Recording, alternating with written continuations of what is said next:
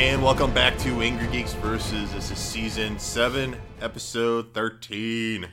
The penultimate episode. After this, we only have one last shout. Yeah, and you guys all know what that's going to be about already. I hope you do anyway. There was a couple of things Justice League related I did consider talking about today, but I figured I'm just going to leave it all for the final episode. And I have I have so much planned for the road so far on that. Make sure you let me take the lead on that, because it's going to be an emotional episode for us. Oh, yeah, definitely. One way or the other. Definitely. This has just been a long time coming, and it's thinking about that we're going to see a Justice League movie. You and I, between the two of us, we've been sending each other pictures as we're counting down everything, and we're in single digits, and we're in with matter of hours at this point. We could count it if we wanted to. Yeah, we're recording Monday, November 13th. It is almost 6 o'clock our time, and we have tickets for Thursday, 6 o'clock, so we're 3 days and 3 minutes from the movie starting. Well, from all the trailers starting, really. Yeah. But we'll save all that for next week. How you doing this week, buddy? Can't complain. It's been a long work week for me. This is actually my, quote, Friday. So it's been just a long and draining week, so I'm happy to talk about geek stuff with us. Nice. Oh, I'm noticing my nose is all red on the camera. It's not Christmas yet. No Rudolph. No.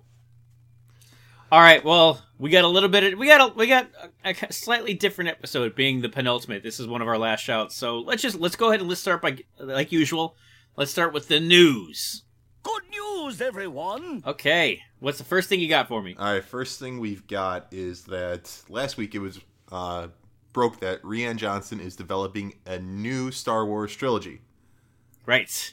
They said it's not going to be a continuation of the Skywalker story. It is going to be in a different galaxy in the Star Wars universe, focusing on different characters. So we're not even touching the Empire. This is we might, but I just can't get excited about this, to tell you the truth. It's kind of going along with the lines of how Rogue One was just there for me. I didn't really think that was going to be the greatest thing ever, especially after we found out it wasn't what we thought it was going to be. But yeah. The whole point of Star Wars is following these characters. These are, as much as the Star Wars culminates the entire universe, it really only comes down to 4 or 5 different people, and the majority of them have the last name of Skywalker. Right. That's, man. Okay, so I really liked The Force Awakens. I do understand and slightly agree with a lot of the criticism that it was just basically a rehash of The New Hope. It worked for it, and I enjoyed it a lot. And then I was disappointed by Rogue One. I'm very excited for The Last Jedi.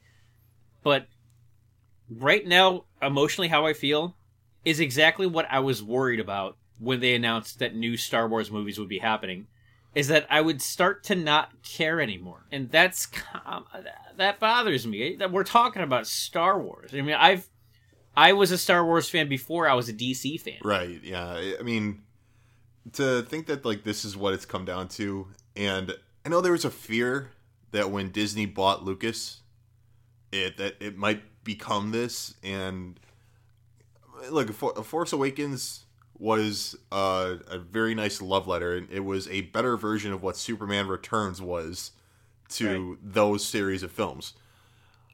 Now, hopefully with Last Jedi, it's not going to be The Empire Strikes Back Part 2, and I don't think it will be. I have all the hope in the world that this movie is going to be a nice standalone film and just continue the story without being a rehash of what we've already seen. Now, some of the stuff that we're getting with the Ron Howard solo movie next year. Now, I think they saw what Rogue One was, and it was okay, that was okay, but it didn't involve any of the characters that we knew and loved. So that's why I feel like the solo movie is kind of okay, well, this is a character that everybody loves, a character that we killed the last movie, so we're going to see a new adventure with him. Right. Now, if what Rian Johnson does is similar to that, maybe it might be okay. I don't know, to tell you the truth, because there really isn't anything that we've heard about what this is going to be, besides that it's not going to be new, besides it's going to be just new characters instead of what we've already seen. It's a couple things. First off, it's a big show of trust and faith that they have in The Last Jedi, that they like Rian Johnson so much that they're going to give him the Star Wars trilogy. They're the Star Wars franchise, basically. It's all him from now on. And the only thing that about it, though, is it's basically their way of remaking Star Wars without everybody flipping their shit. I guess, but I'm looking at this and I'm thinking about it, and I just am not excited for this. This is not, I don't know how else to put it. This isn't, I don't know, this is just like another thing where, like, we talk about where if you make a sci-fi movie and not have it have Star Wars in the title, that has a better chance of being something halfway decent, because it doesn't have not the stigma, but like it doesn't carry the weight of having Star Wars along with it. Oh, if you subtract, I know a lot of people are going to yell at me about this. If you subtract Star Wars from Rogue One, it's probably actually a pretty decent movie, because you don't have all that weight behind it. If it's just a war movie, then I think it might stand on its feet a little better, as opposed to the weight of Star Wars bringing it down. I think that's a really good point. I want to get through this current trilogy before I even start thinking about another trilogy. Well, unfortunately, they don't have the time to do that, because they have to have something else coming out the next year after episode 9 comes. So that's unfortunately. But we're talking about 3 years from now. Like, is that when that's okay? So this year, this is 2017, is Last Jedi. 2018 is Solo. 2019 is the episode 9. So we're talking about a movie for 2020? I guess so. I mean, again, there's not much to go along with it, but I don't know. Fine. Announce it. Don't tell me anything about it for a while. Let me just focus on this trilogy. Let me watch Last Jedi, which is I'm probably gonna love, but it's probably gonna have this huge Matrix Reloaded type cliffhanger at the end that's probably gonna piss me off. All right, move along. Something that came out today. Oh, God. Sony cannot get out of their own way. I don't know. They don't get it.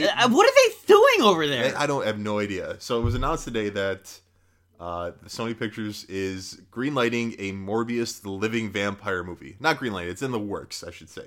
So Burke Sharpless and Matt Sazama, who were part of the new Power Rangers movie and The Last Witch Hunter, have already turned in their script for it. So they've been working on this.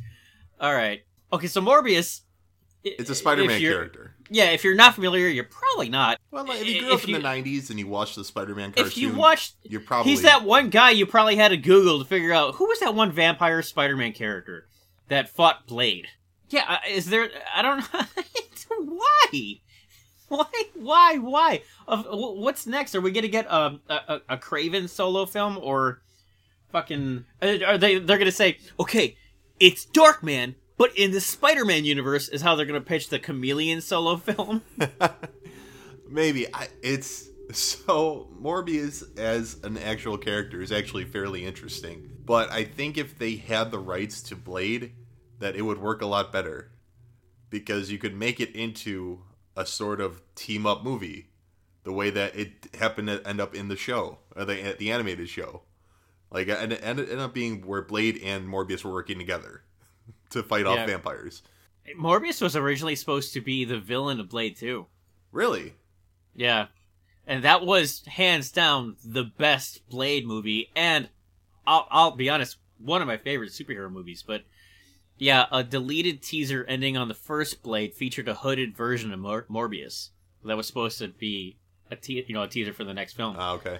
I really just hope that it's like its own entity within this whole thing, and not like they're not going to try to shoehorn it in like they are this Venom movie or Sinister Six movie or Black Cat Silver Sable movie or any of the other shitty movies that they're going to happen to do.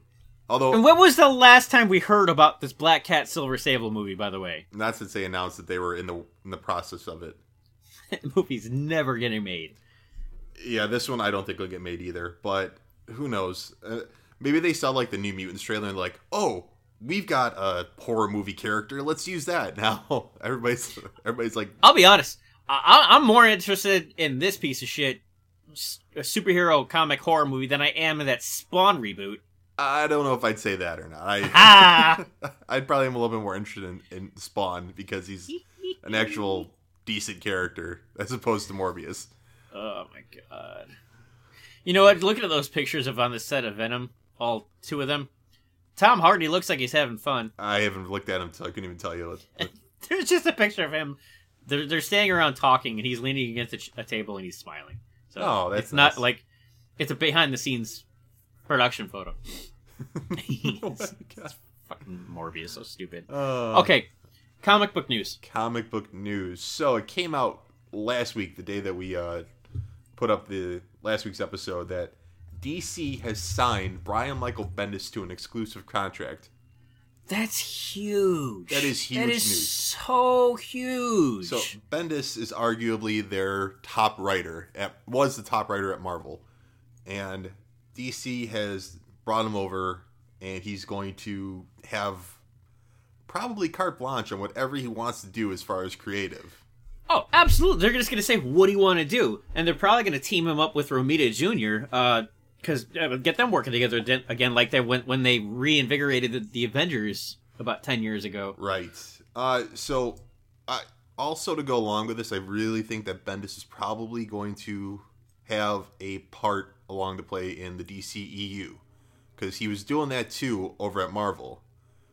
And really DC's kind of collecting a bunch of people that did that, because Whedon was part of that creative team, and they called it the Marvel Creative Committee. I think they're just taking everybody from over there and bringing them over to DC, which is fine with me because there's a lot of good stuff that came out of there. So. Oh, absolutely. And for those of you who don't really know who Michael Bendis is, who don't really read what did I say? You just said Michael. Oh, well, I was going by his middle name. I don't know why. He's been there for nearly 20 years, and he was one of the people who spearheaded the Ultimate Universe, which he wrote Ultimate Spider-Man, which is really the only thing that matters out of that entire fucking line of comics. Right. And he created Miles. God damn it, I can't talk. Miles Morales, who is the second Spider-Man. But he's also done. He's done the Avengers. He did House of M. He's written the X-Men. He's basically. Well, he created Jessica Jones as well. Yeah, Jessica Jones. He had a great run of the Defenders. Basically, they always let him do whatever he wants, and he has written for pretty much every single major title. Right. One of the bigger things that Bendis has done too is he's written minority characters well. Whether you're talking about Miles Morales or you're talking about Jessica Jones, or he was a writer on Iron Man when this most recent run where they brought in Riri Williams to be Ironheart. So I wonder if they're going to try to do it with the same thing over there at DC as they were doing with Marvel. Because honestly, there's not a lot of. I mean, they've done better. DC has, I think, overall. Recently, I mean, we got Jessica Cruz and Simon Baz, Hispanic, and he's Iraqi, Middle Eastern. Yeah, Middle Eastern characters. And you got Cyborg on the Justice League, but there could stand to be a lot more culture in DC Comics than what we already have. No, I agree. I mean, they got the new Wally West, the young Wally West is African American, and then they are trying to work that way as well. I'm like when Kirby came over to DC, which this is almost the equivalent of that. He said, What's your worst? What comic? Which title is doing the worst right now? And it was like Jimmy Olsen or Lois Lane or something. He's like, okay, I'll write that. Like he wanted a challenge.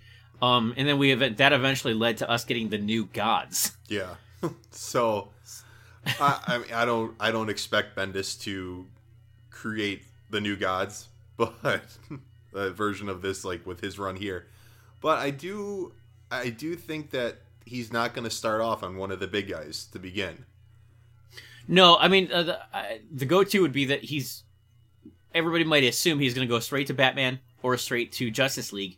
And I don't think he is. I think they'll put him on Flash, which I would love to see. Yeah, like he'll probably start off like something a little bit smaller like that, like Flash, or I could see him going over to something like Titans or Teen Titans, because he does write a younger character really well. And we'll be honest, he usually writes like 4 or 5 fucking comics a month. Right, I mean... So, for all we know, he could be doing the Justice League, but just not the Justice League title. Well, I mean, Hitch just finished his last thing, didn't he, on Justice League? Yes, he did. Yeah. Yeah, so they might get a couple writers to fill in for a couple months, because they haven't announced his end stuff on Marvel titles yet. And I think they've already done solicitations for February, I want to say. So, I mean, he could... Like, he might just finish out some of the story arcs that he's doing. I don't see him, like, leaving mid-story arc on a lot of his stuff. I think he'll probably want to clean up and finish things before he gives it to somebody else over at Marvel. Oh, especially, like, the Miles Spider-Man. That's his. Right. So, his last issue on that is probably going to be pretty emotional. Similar to Jeff's last issue on Green Lantern. Yeah. So, we'll see what they want him to do. I'm sure they're probably going to be like, hey, here's what we got. Take your pick. And even if it's not listed on here, go ahead and take your pick.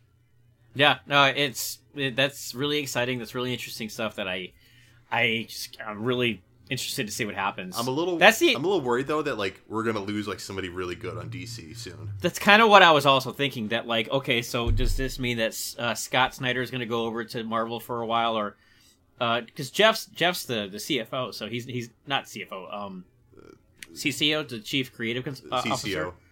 Yeah, that's never gonna happen anytime soon. Jim Lee's not going anywhere. Yeah, Jim Lee. I mean that like, does it mean like Grant Morrison's gonna go over there? Maybe. What's Morrison doing right now? He's kind of just floating. He's doing his own indie stuff right now, isn't he? I think so, but all right, that kind of covers the news for this week. Anything else that you want to talk about news-wise? No, I was just wondering like what I would want Grant Morrison to do over at Marvel besides like Punisher, or I would love Grant Morrison Daredevil. Yeah, that's probably like his wheelhouse right there, which I'd kind of be okay with. Charles Soule's doing an okay job, but I'm kind of getting over Daredevil. No, I'm over it. We took that off of our pool list, in fact, because of it. All right, let's get into the review. It stinks. It stinks. All right, so we both finished Stranger Things 2. Yes, we did. Cool. Okay, so Stranger Things was my number one TV show of 2016 when we did our power rank. Yeah, I think it was mine as well. Yeah, I loved. See, Stranger Things speaks directly to us because it was everything we loved about the 80s. We loved 80s horror, geek culture, the music, and just like the cinematography, everything, the music, everything about it spoke directly to people like me and you. Yeah. So it was just an emotional connection right off the bat. And then they announced Stranger Things. It was a surprise success by Netflix. They announced Stranger Things Season 2. They've even announced that the show will end in Season 4 or 5.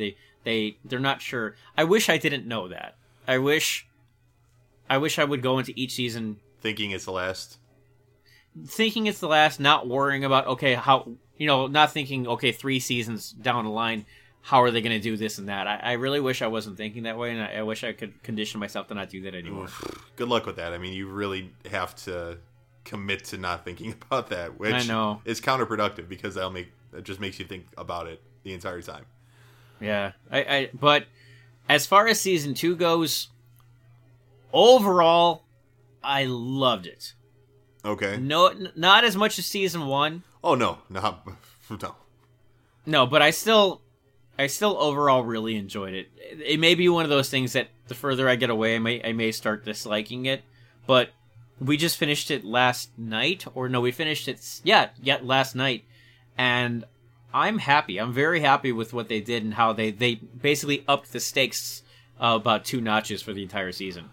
Yeah, I definitely think that they did a good job of not having anything that made, like, on most Netflix shows, there's always like that filler episode or 2, sometimes 3, depending on how long the season is.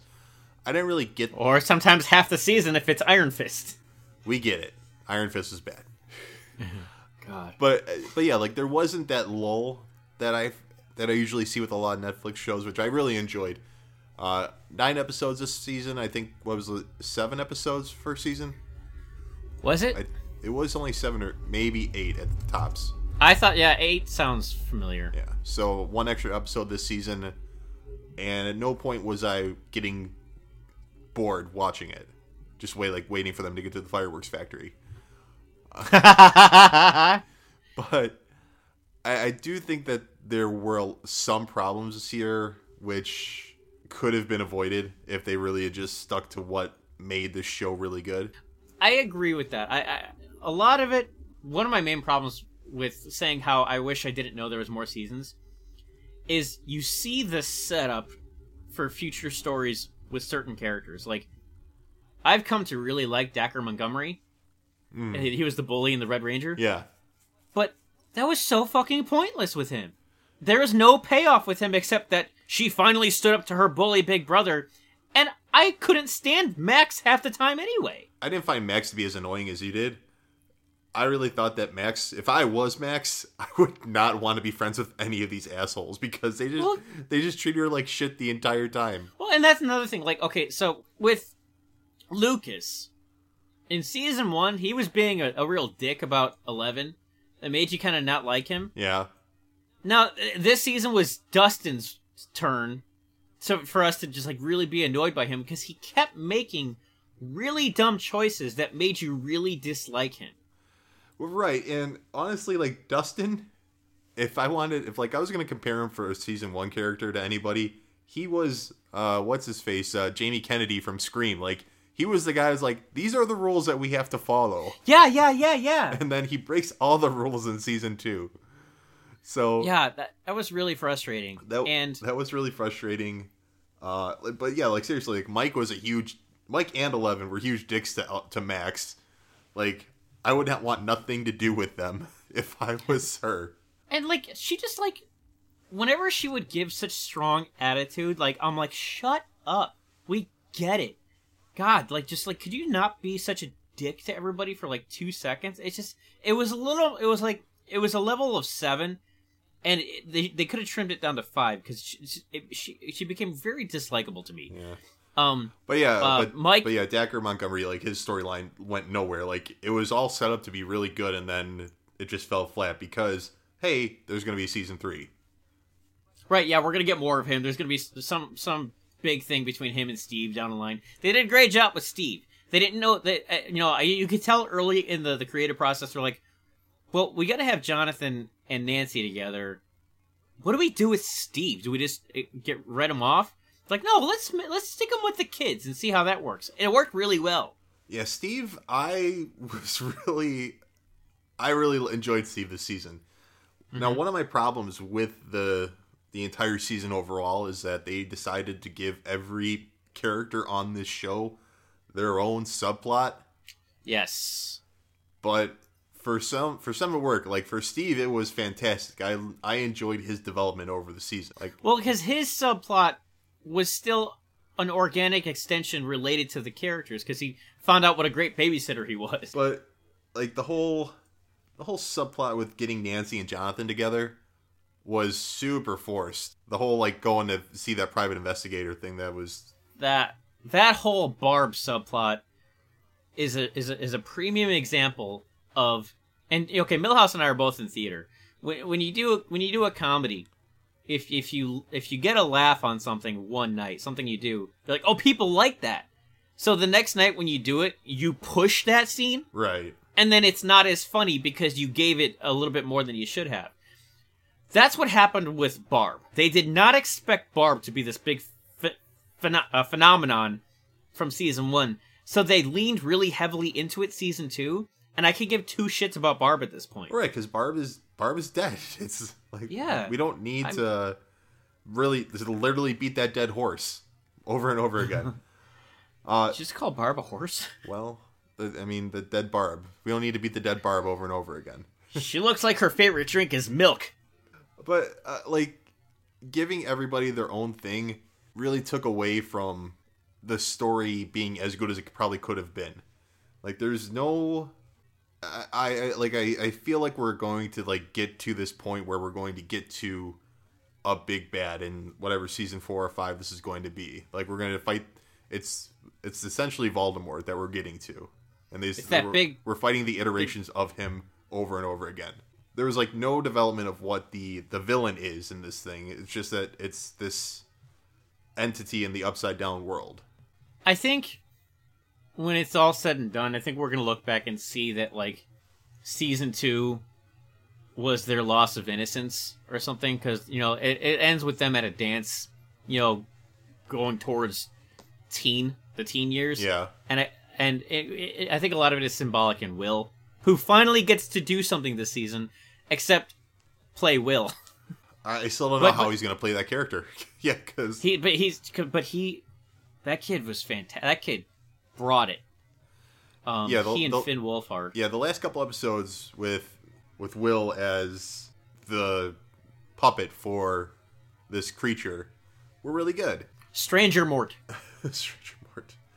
But yeah, some of the other things that like really kind of bugged me were just the whole subplot with 11 going to Chicago. Oh, you mean the backdoor pilot? Yeah, the backdoor pilot for 8. Even Stranger Things. That I get the purpose of that episode was so because 11 needed to go through training. She needed an Obi-Wan Kenobi to teach her the ways of the Force. Which means we're going to see more of 8 and her team, and they're probably all going to be systematically killed one by one in the future. And then we're probably going to meet 1 through 7, 9, and 10, or whatever. Unless did they say that some of them are dead or something? I honestly don't know. That was kind of vaguely put together. I wonder if, like, 1 is going to be, like, the villain or something like this. You know what I mean? Yeah, 1 is Stranger Mort. Yeah, that would make sense. Yeah. And, like, this is, like they're tinkering with 1 is going to, like, he creates the upside down world, and this is him trying to get back into our reality or something like that. Yeah, you probably just called it. You probably just called Stranger Things spitballing ideas. The final season. We do enjoy like our predictions on stuff to see what's gonna happen. If I'm looking at other things here, though, it's like I really feel bad for Sean Astin. Oh, justice for Bob. Oh, God. By the way, like we've always said, spoilers, if you haven't watched Stranger Things 2, but that was, at first, Herpes thought that he was possibly a secret villain, and he was possibly working for Matthew Modine. I could have seen that. But, yeah, like a lot of the subplots, we could have trimmed the fat on those so we could have spent more time with Sean Astin, with Mikey. Yeah. Or Rudy. However you want to call him. Samwise. Samwise, yeah. But like he was really good. I actually really enjoyed Sean Astin in this season. As much as I would have liked to have, trimmed some of that stuff down to get some better story going, I thought that he did a really good job. The only thing that really I disliked on this season was the fact that because you're upping the stakes with the number of things that you're fighting, it made them weaker. So... Oh, that always happens. I know, it always happens. Because... Yeah, it takes, like, we meet the... because in season 1, you beat the Demogorg, and, like, this was, like, it took everything to beat the Demogorg. And now, some bullets. And some... for the Demodogs? Yeah, the Demodogs. Even when we meet the first Demodog, they're shooting a bunch of bullets at it, and it's still coming at them. Then Hopper's got the, ping, ping, ping, like 3 bullets and it's down. That's what I like to call the Starship Troopers effect. Remember in Starship Troopers, they meet the first fucking bug, and there's like 5 guys shooting at it, and it's like, and he like cuts through all of them. Then later, Rico's holding off an entire army of them with 1 shotgun, just mowing them all down, and they fall down like they're made of paper. Right. Yeah, that's just the unfortunate thing with upping the stakes is that you have to make everything else. And like I understand that your heroes are becoming stronger too, so they're able to like take care of things quicker. But like it really like there was like a very steep slope of that coming downhill. No, I definitely agree with that. Yeah, I think overall this show just the season leaned a little too close into what they know we like, as opposed to just doing more of the same and keeping it organic. Yeah. And the whole Barb thing is a prime example of that. That being said, I did really enjoy Stranger Things season 2. Yeah. Whenever we review stuff, and I know we're repeating stuff that we've said before, like, it really sounds like we didn't like it, but honestly, like, this is probably up there. I don't know if it'll be my favorite show of the season or the year, but it's gonna be up there. I think it's definitely gonna be top 3. Oh, absolutely. Yeah, we are the angry geeks. We're gonna pick apart and be brutal to things like this. And this, as much as we say we loved Stranger Things 1 and Stranger in this season, we're probably gonna love Justice League. We still are gonna pick it apart. Like I'll pick apart Batman vs Superman to this day. Yeah. But, yeah, I love the music. When Eleven goes to that playground, when Nancy and Jonathan are at that playground and they think they're being chased or followed by the government. Some of the cinematography and the shots used in that, I had a boner. Like, I was so fucking, because that one kid that was on the thing that like rocks back and forth. Oh yeah. There was a shot of that it was like it was below him and like shooting up at him. Like, yeah, so he was like coming at him. That was an Omen shot right there. I fucking loved that. Well, like it was like that. It was like Invasion of the Body Snatchers type of stuff. There was a lot of aliens in this movie. Oh yeah, and they leaned heavily into that because they had Paul Reiser. Right. And so when he showed up, I'm like, he's playing that motherfucker from Aliens. I'm telling you right now, he ended up being a good guy. But still, he was like, "Well, we're gonna drill in there. What's the worst that could happen?" It's like the exact same thing. Yeah. All right. Well, I'm excited for season 3 next year. Probably, I would hope around the same time that we got season 2. Oh yeah. We'll probably get another trailer with the Super Bowl. Yeah, probably. That's how we got it this year. That's true. Anyway, yeah. So, last thing we want to do is we kind of want to, as this is our, like, as we've mentioned multiple times, our penultimate episode. We kind of wanted to do a little bit of some of the greatest of all time. Yeah. Some of these you could probably play at home and guess what we're going to say for a lot of these, but we just wanted to have... We just want to have a little fun. We always talk about everything that we love. We kind of just wanted to make this last section about us. Because this has been a fun ride for us leading up to Justice League, so we have compiled 3 sets of greatest of all time lists. You've done 5, I've done 5 that we're going to ask to each other, and then we also have another group of just listing them. Which one do you want to start with? Let's start with... do you want to go with your first one? Okay. Yeah, say the first one that I made up for you. What is, in your opinion, the greatest live-action superhero show of all time? Live action, so you can't say Batman the Animated Series. All right. I've got my top 3 here. Oh, you went 3? Okay. Yeah. Some of them are hard to do more than 3. My number 3 greatest live-action superhero show of all time is Agent Carter. Oh, wow, okay. Yeah. Really? Yeah. I went through them, and I was kind of looking at them. And, like, look, the Arrowverse shows are not aging well. No, they're not. I actually, earlier, last week, I had to go into work early, so I had some time to kill on my hand. And I watched the first couple episodes of Smallville again. Oh, those are god-awful. Yeah, that show, like, they were still figuring out how to do this shit back then. Yeah, those are god-awful. Thankfully, it got better as they were able to as Clark went into not high school anymore. Right. That's out. Lois and Clark was good, but it wasn't great. And then Agents of S.H.I.E.L.D. has not done well. So if I'm looking at things, and honestly, it probably has a lot to do with that it only went 2 seasons, but Agent Carter was some of the best stuff that we've seen as far as Marvel television. And I think a lot of it had to do with the fact that it could be its own thing.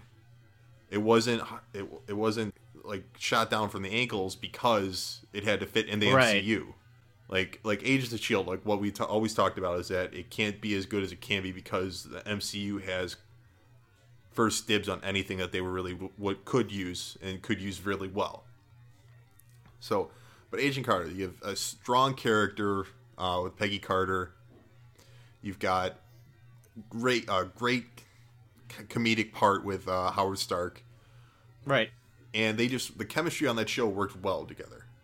All the characters worked really well, especially that first season was fantastic.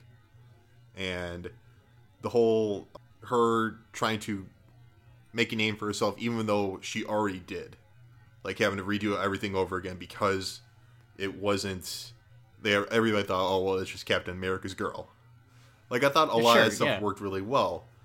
The action was really good. They had great cameos on that show because they had the Howling Commandos come back on for that one episode. They fit in, but it also like Easter egged a lot of things. Like you saw in that second season, you ended up seeing like where Black Widow was going to come from with that whole secret Russian training academy. This is a lot of detail for your number 3 pick. I know. Do you have a number? Did you do this as well? No, I just did one, man. Okay. All right. So my number 2 is going to be Walking Dead. As much superhero. Well, you said I wanted a comic book. Okay. Which will probably hurt my number 1 pick too, if you're going to be all judgmental about that. But Walking Dead, probably some of the best television early on when it was there. And almost like The Simpsons, like if I could just like go seasons 1 through 4, maybe 1 through 5, like if I could just encapsulate that's some great television right there. And for my top one, my live action adaptation of a comic book, I'm going Tales from the Crypt. Yeah, it was superhero, so I mean, I would definitely agree with Tales from the Crypt as far as live action comic. And just because of like all the great just one shot essentially books that we got from that show. Well, I mean that's basically it. Is that what was great about it? Is its allowance to be an anthology series as opposed to trying to keep the arc of the Crypt Keeper going. Right, but a lot of people forget that Tales from the Crypt started out as a comic book, so that's why I thought it was going to be kind of my like surprise pick. What? No, it's good. So what's yours then? Okay, so I really struggled with this because, like we say, like I never like to give a greatest of all time to something that's currently on the air and hasn't finished its run. Nor do I like to, like, Heroes Season 1 is one of the best seasons ever. Right. But the rest of the show completely takes that away from it. So, you know, if you wanted to encapsulate, like you did with Walking Dead, I would like to go with something like Heroes or, you know, Arrow Season 2. But I don't know how many more seasons of this we're actually getting. I don't necessarily want more than maybe 1 or 2 more seasons. But I gotta go with Daredevil. Okay. Daredevil Season 1 was is probably the best single season of a superhero show, counting Hero Season 1. I could get behind that, yeah. I mean, I bet if we were to watch Hero Season 1 again, we'd complain that it was 8 episodes too long. Well, I mean, there's give and take that should have to do with that because it is a network show as opposed to a Netflix show. Right. Heroes got it. Heroes in Smallville, as much as we may talk shit about them, got us to where we are today. Oh, yeah. Like, you would not have the shows that you would have today if it weren't for those 2 shows. Yeah, that Lost, which I talk a lot of shit about, but it paved the way for these kinds of shows. So, unless Daredevil really falls off the truck these next season or 2, which it really looks like they're going Born Again next season, which is fucking exciting. But they got to do it well. There was certain problems that I had with season 2 of Daredevil. You know, the main problem with season 2 is the age-old Marvel problem. Is it was too much of a setup for the Defenders, and then the Defenders ended up being kind of stupid anyway. Well, it was that and the very bland villain that they had of the Hand. Yeah, the Hand. Where, give us when we want a big bad, we want a big bad. And unfortunately, it came in. It was in the shadow of Kingpin season 1, who was a great fucking big bad. Yeah, exactly. Okay, so now let's do your first one. All right, my first one. Who is the greatest fictional detective? I'm gonna stay on brand with this, even though most people are gonna say Sherlock or Bruce. I'm gonna go with my second favorite DC character, and I'm gonna go with Tim Drake. All right, Tim Drake, the third Robin. And I'm gonna say this out loud. I'm gonna lean heavily into when I say greatest, I mean my greatest. I don't mean that everybody should agree with me. Oh, well, this is completely very biased subjective, opinions. So yeah, Tim Drake is my second favorite comic book character, and he figured out basically very easily, like anybody should, that Bruce is Batman. It's pretty fucking obvious. But he's even more intelligent than that. Each Robin has been a little bit of Bruce, and he is Bruce's detective side, and it's always been such a great part of him. No, I completely agree. I think Tim has he really developed as a character, and honestly, like Tim is our Robin. Yeah, just gonna say that. Yeah. So it's almost like your Bond. Like when you're thinking about like who your Robin is, like if you grew up with Batman and you're like a baby boomer, Dick Grayson's your Robin. If you grew up in the 80s, then Jason Todd's your Robin. I don't think too many people actually have taken Jason Todd, but even if they did grow up in the 80s, they're kind of going to probably lean towards Dick, or they're probably going to be like, oh, well, I was still collecting when Tim started, so I really want to go with Tim. But like it's one of those generational things. So it's the same as who's your Green Lantern, Hal or Kyle, or John or Guy.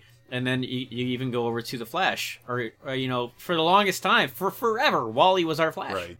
I can appreciate Tim. It's really hard to not pick Batman or Sherlock.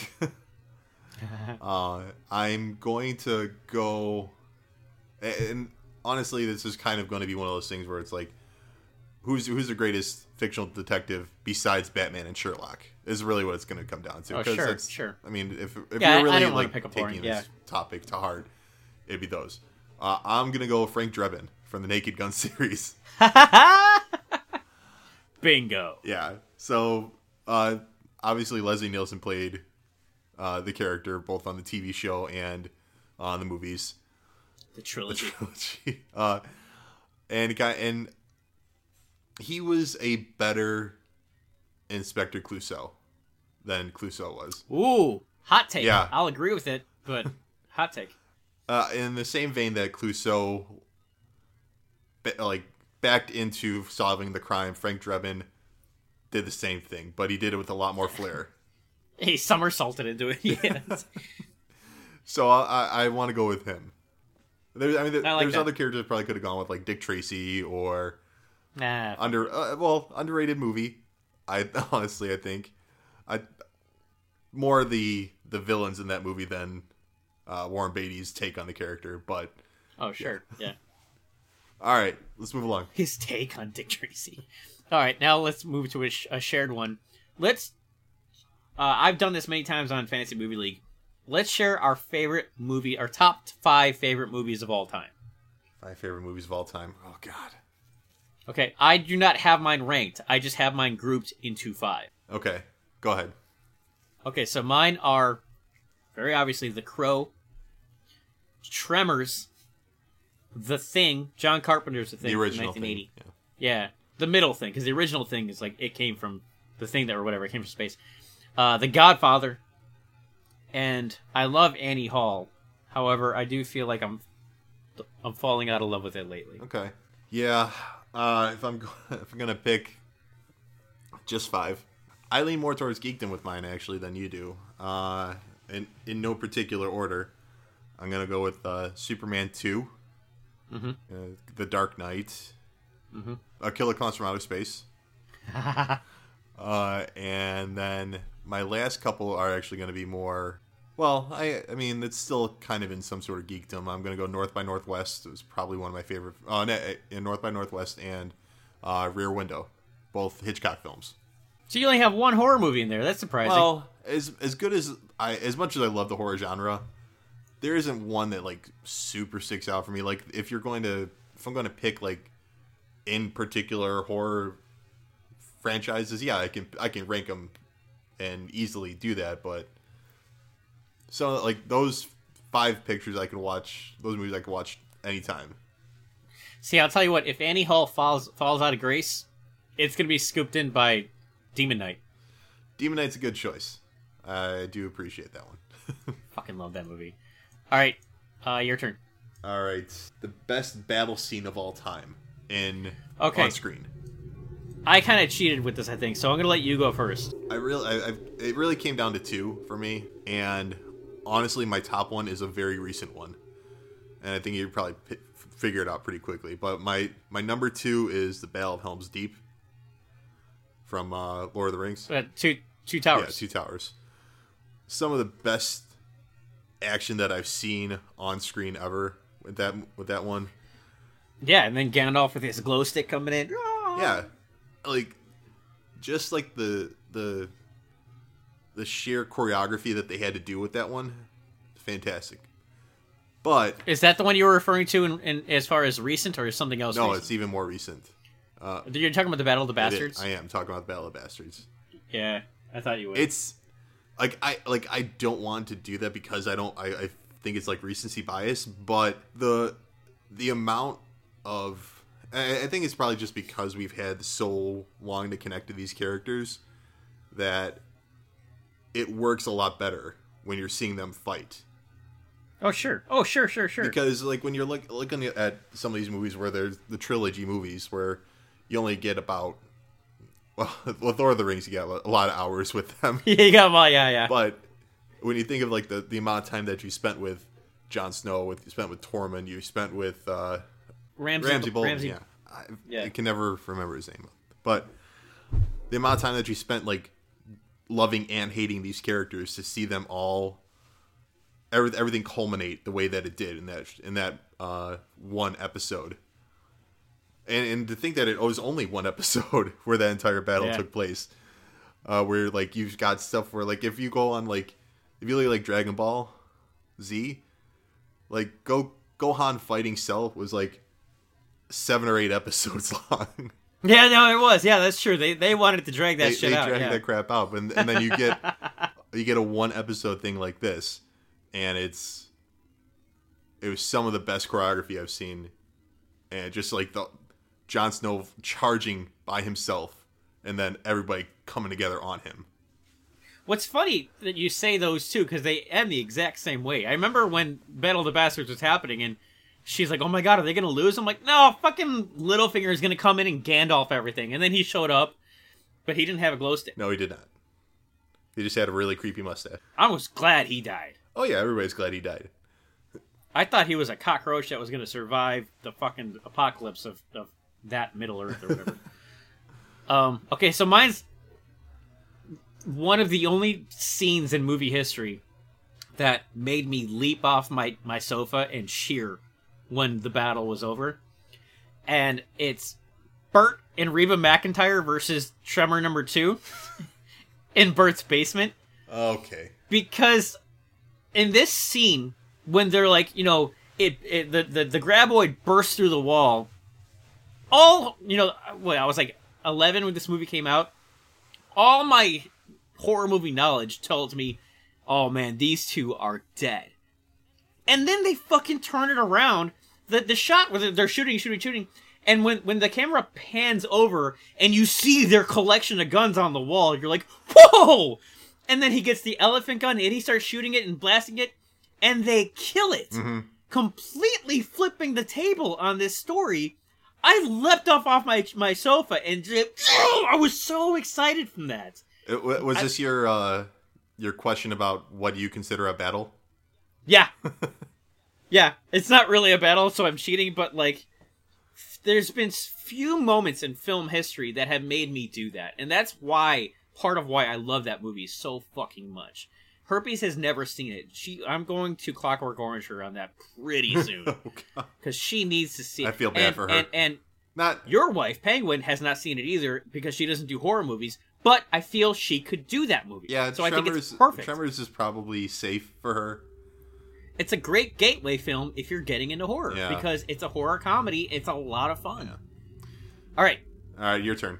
What do you consider to be the greatest video game of all time? Okay, I split this into two different things. Either. Well, I mean, you that's a very vague question.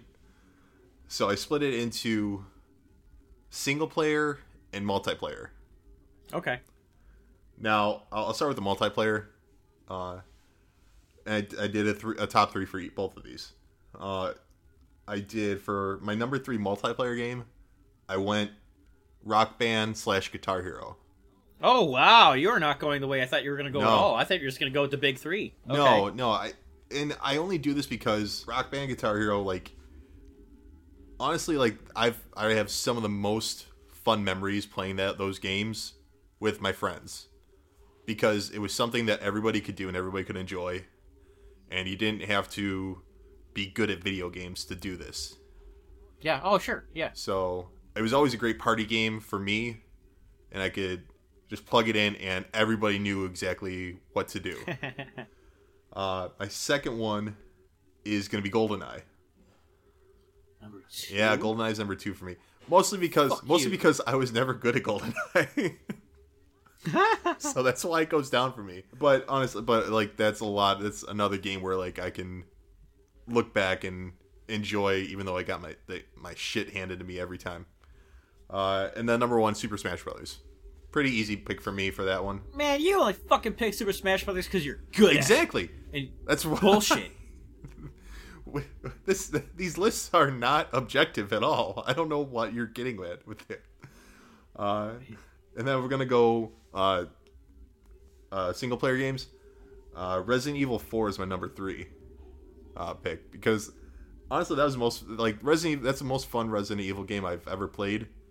That was the GameCube. That was the right? GameCube one. Yeah. It came with 2 discs and you had to like two of those little mini discs. Did it have? I don't remember. It did. Okay. My number 2 is Batman Arkham Asylum because that game, like that game did so much for creating like a whole series of games, like the Zeldas of the world, the Marios of the world, Sonics, and that. As much as like they had all these franchises, like this was one story, and that they played out over 4 games. So this one started it all. So I just like the storyline, the graphics, the fighting style you got to be Batman, and I really enjoyed that.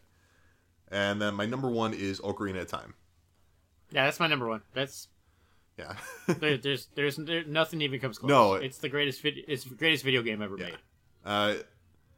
That game took forever to beat for me, but it was well worth the hours that I spent doing it. Yeah. No, that easily. Anybody who says otherwise is just wrong, or they haven't played it, or they're just stupid. Yeah. So that may be one of you listeners. I don't know. All right. That was easy. Now let's go to another list. Let's move this along. We're kind of taking a little longer than we should. All right. Let's save that one for last. What are the 5 greatest comic book stories? Again, you don't have to put them in order. Yeah. Did you prepare this in advance, or you're going to wing this? You better have prepared this in advance. I prepared it, but it was hard. Okay. All right. 5 greatest comic book stories for me are, in no particular order, Kingdom Come. That was close. That was my number 6. The Long Halloween, which is Batman's story. That was like my number. I really struggled. This was hard. That was like my number 7. Yeah. Crisis on Infinite Earths. That's on there. Well, not my number 2, but like Death of Superman is on that list as well. Obviously, Me too. My first comic, so it's obviously going to be on there. And then Green Lantern Rebirth actually made my list. Ooh, wow, that's surprising. Yeah, I didn't think it would, but I was kind of going through my stuff, and it was between that and The Man Without Fear. that I was kind of going back and forth on. That's on there for me. What I also had that you did not have, I had to go with Watchmen. I think that's quite possibly the finest comic book I've ever read. And then I also had kind of a cheat, but it's a story, a contained arc. I had to go with Y the Last Man. Okay. I also do want to mention, you said, and we've said many times, that the death of Superman got us into comics. I do know the actual first comic I ever read, because my older brother had it. It was just like a single issue, maybe he just bought randomly because he wasn't really into comics. But it was this Amazing Spider-Man, which was number 166. Number 166 featuring both the Lizard and Stegron as a team-up. Number 166 from like 1969. And I remember reading it in the 80s. So I'm now looking back that my brother had an issue that is probably worth a fucking fortune if we still had it and if it was in good condition. Well, that's the thing.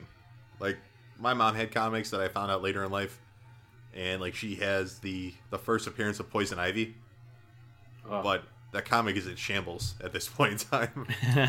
All right, now let's go to another one of yours. All right, another one on my list. For the sake of time, I'm gonna cut down a couple of these. Let's do one more. What is the best movie plot twist of all time? I was hoping you were going to go with the other one. Apes. Planet of the Apes. Oh my god, I was wrong. It was Earth all along.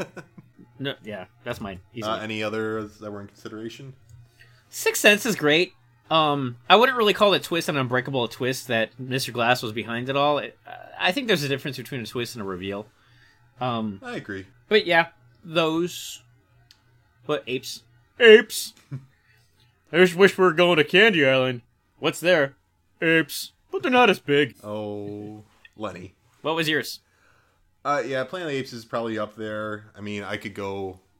Psycho was one of the really good plot twists. Oh yeah, it kind of gets lost because everybody knows the plot to Psycho. But like, if you're like seeing Psycho for the first time, that finding out that Norman Bates is his mother.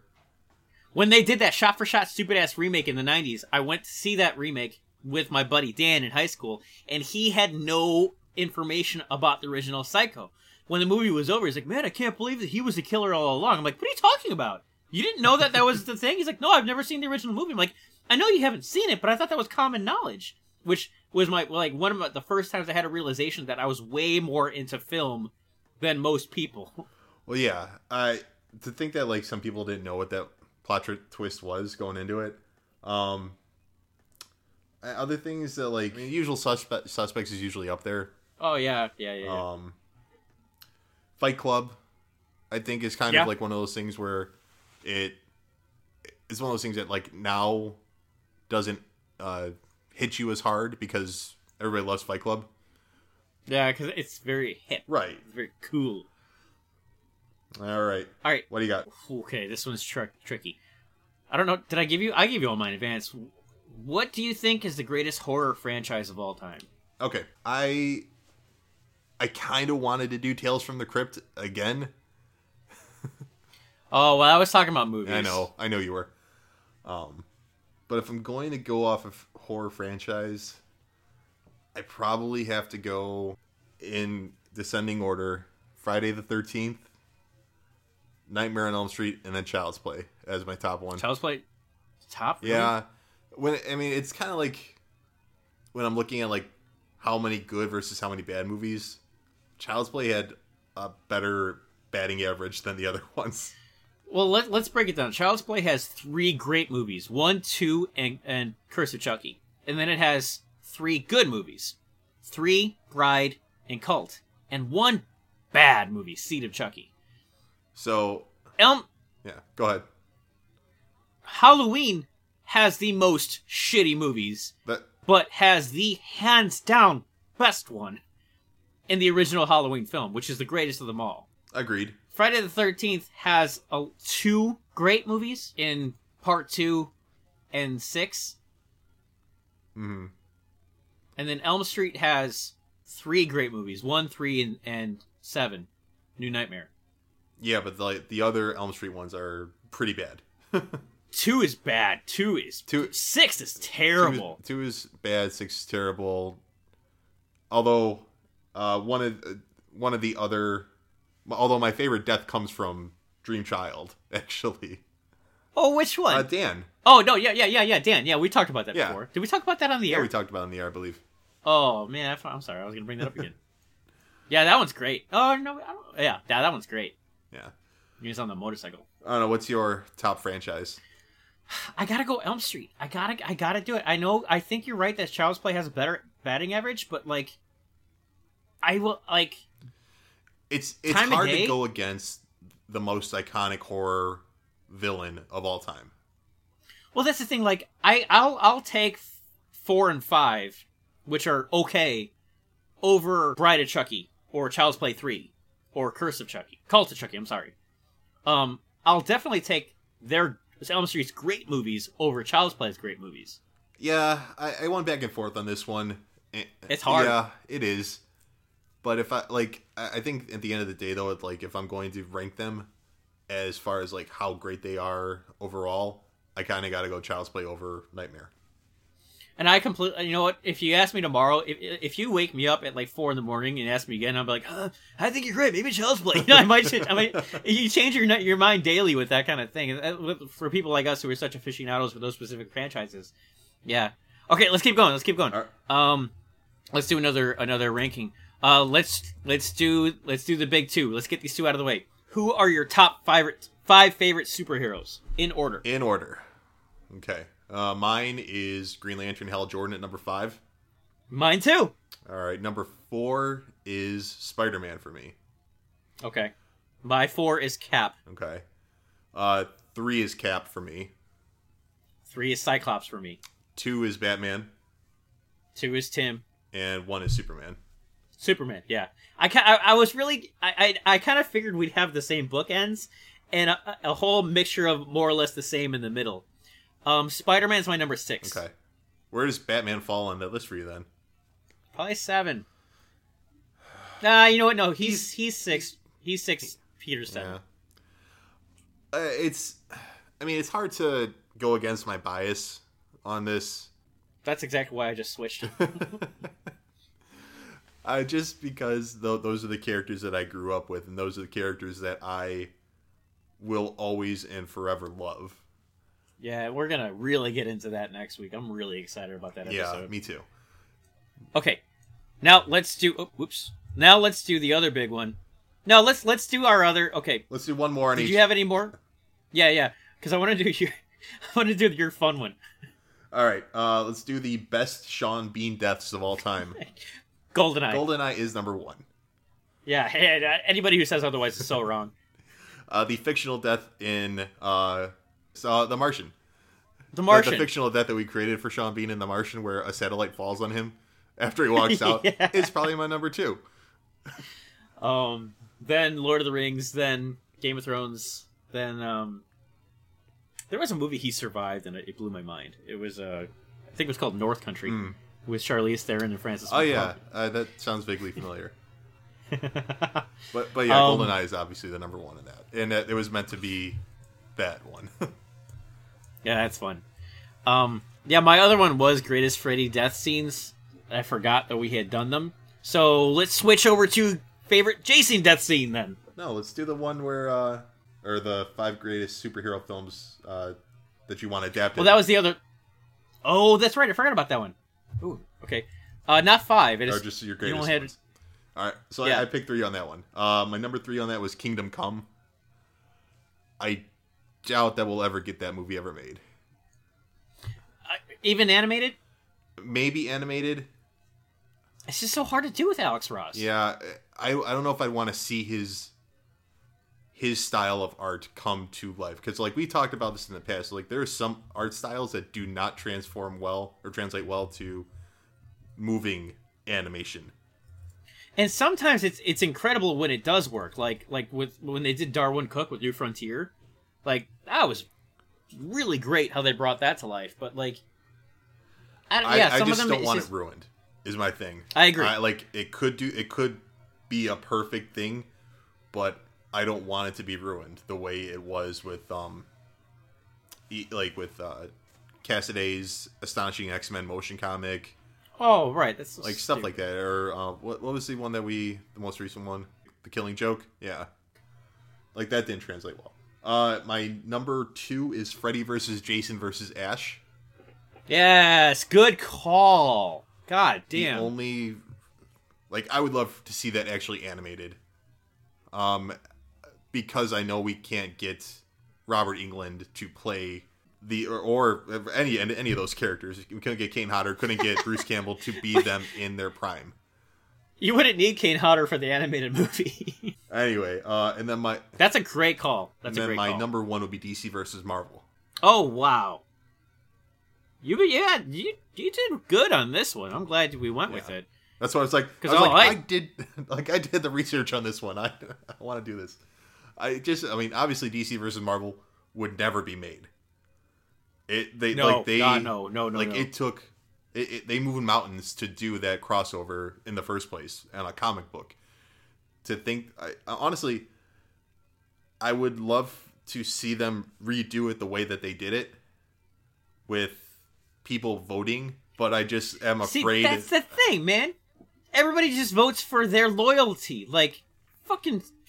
Alright, Spider-Man's awesome. There's no way he could have beat Superboy. No. That was bullshit. Yeah, that was bullshit. Wonder Woman losing to Storm was bullshit.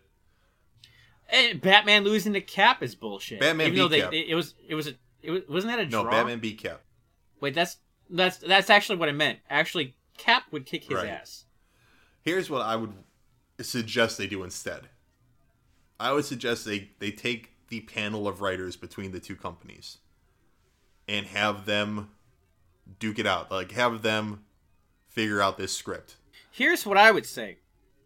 I love that idea. I'm going to take it one step further. Take the panel and flip it.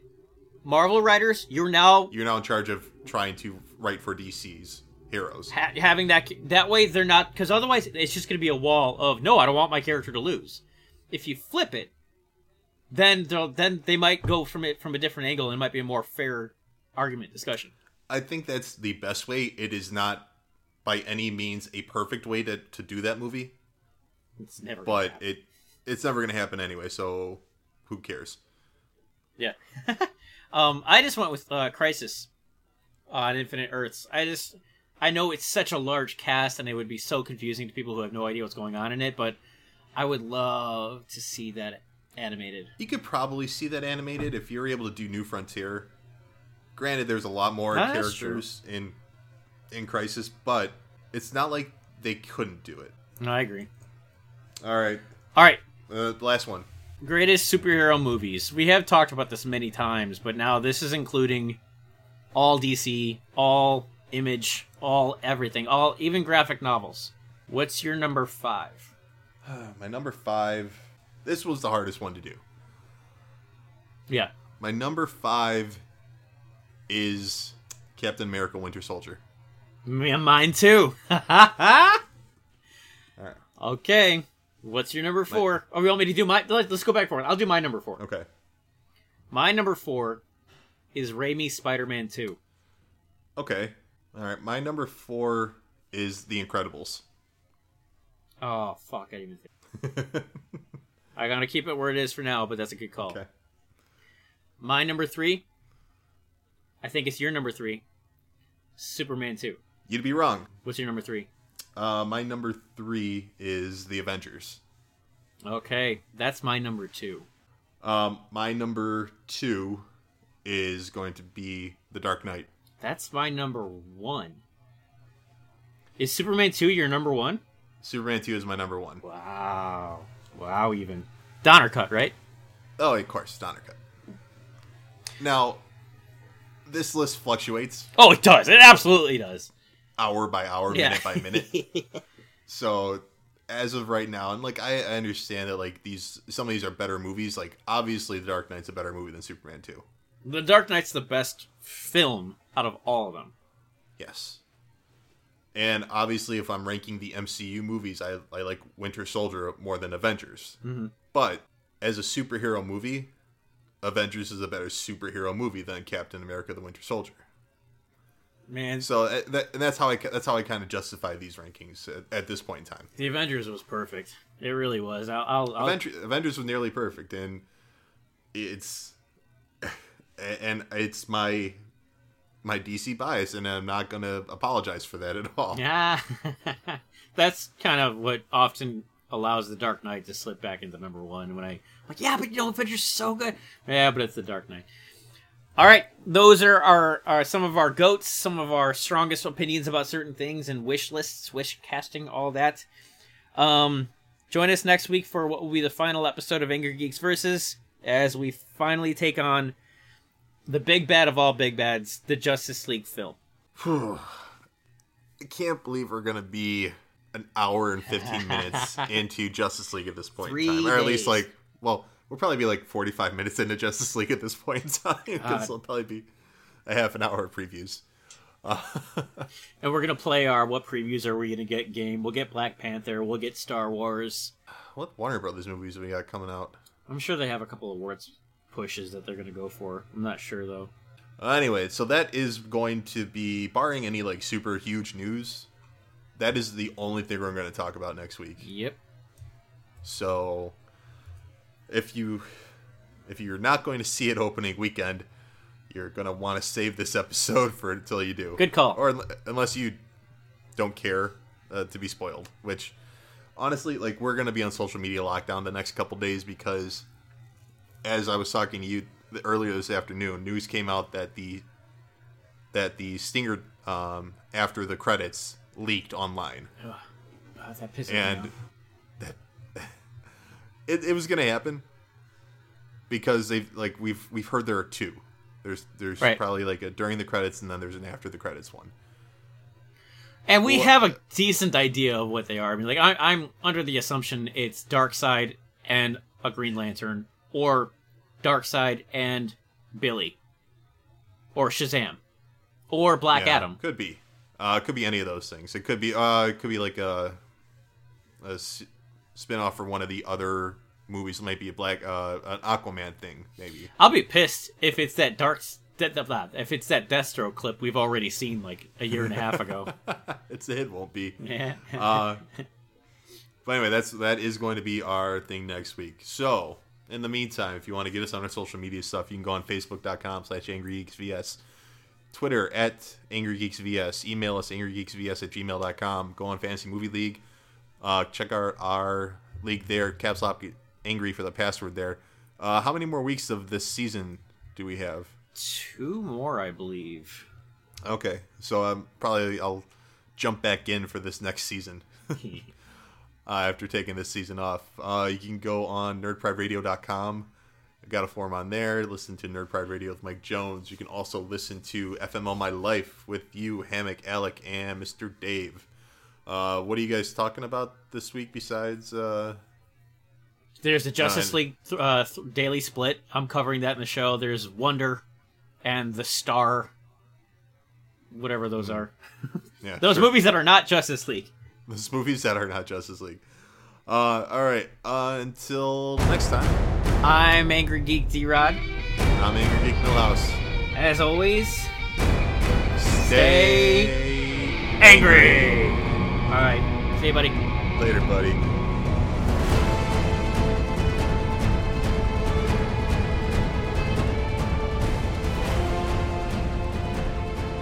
Thank you for coming. I'll see you in hell.